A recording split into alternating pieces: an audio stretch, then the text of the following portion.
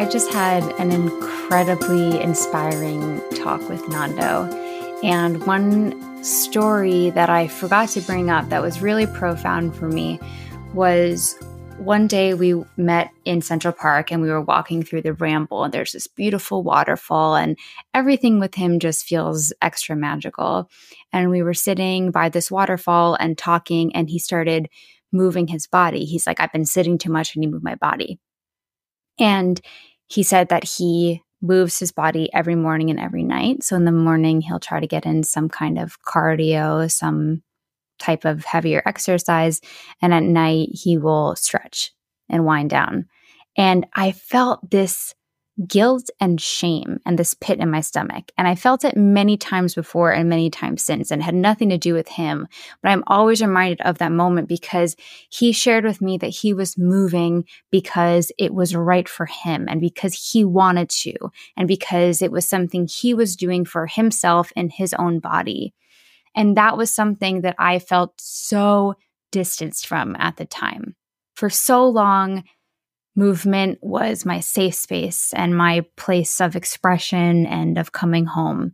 And it turned into something that was dangerous, both emotionally and physically. I was overworking my body. I was putting it into shapes that it was not meant to do. I was injuring myself. I developed an autoimmune disease, and I was just pushing too hard. And it was completely distanced from what I needed to do to care for myself and nurture myself and love myself.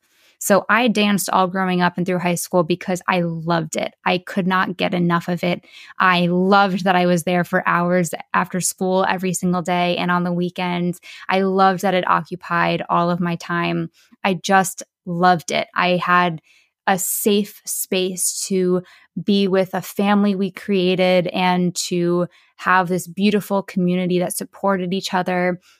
I was able to explore my movement, and I was able to love ballet, even if the body I was born into was not going to go off and be in a ballet company. I was able to dance in ballets and express myself in that way. And I was able to learn contemporary and modern in a way that was so engaging and empowering. And Nicole Akioma Kirkpatrick, who was the lead choreographer, head of the company when I was there at the time it was the Performing Arts Center of Connecticut, just gave me something that I will be more and more grateful for every single day that goes by.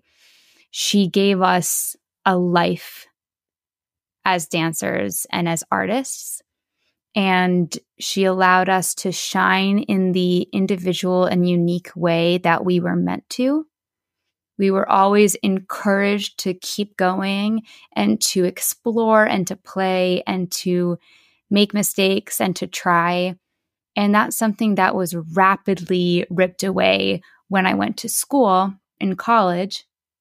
And dance became about a job, about a grade, about constantly trying to fit yourself into shapes and boxes that were not meant for you. So I was incredibly miserable and stressed throughout my years because I was so far away from my heart center and my soul center, and I was so disassociated from and disconnected from my body. And so when you go from having movement and dance be the most integral and safe part of your entire life experience to having it become something that feels wrong and dangerous even, it's very heartbreaking and very confusing for a young person. In the years after graduation, I eventually found yoga, and that was the way that I could come back to breath and my movement and my body in a way that I was empowered and in control of, not in an aggressive way, but in a way that felt like I was coming home to myself and home to my body. And even so, I would put so much pressure on myself to work harder, make sure to go to yoga every single day. Like I took that intense mentality from before and I applied it to something that's supposed to be gentle and caring for the self and for those around you. And it's been a long and tough journey since then.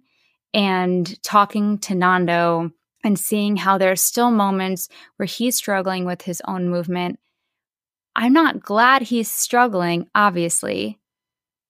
It's just that it's easy to look from the outside and think that somebody has it all figured out and that you are the one who just can't figure it out. Just can't figure it out. I just am trying so hard and I can't figure it out and I can't do it and I'm not good enough to learn how to care for myself and get myself back into movement.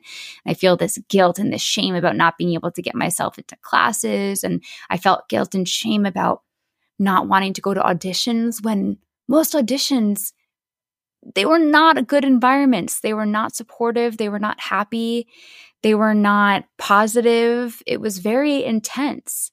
There's nothing in art, in my opinion, that has to be inherently intense in that capacity.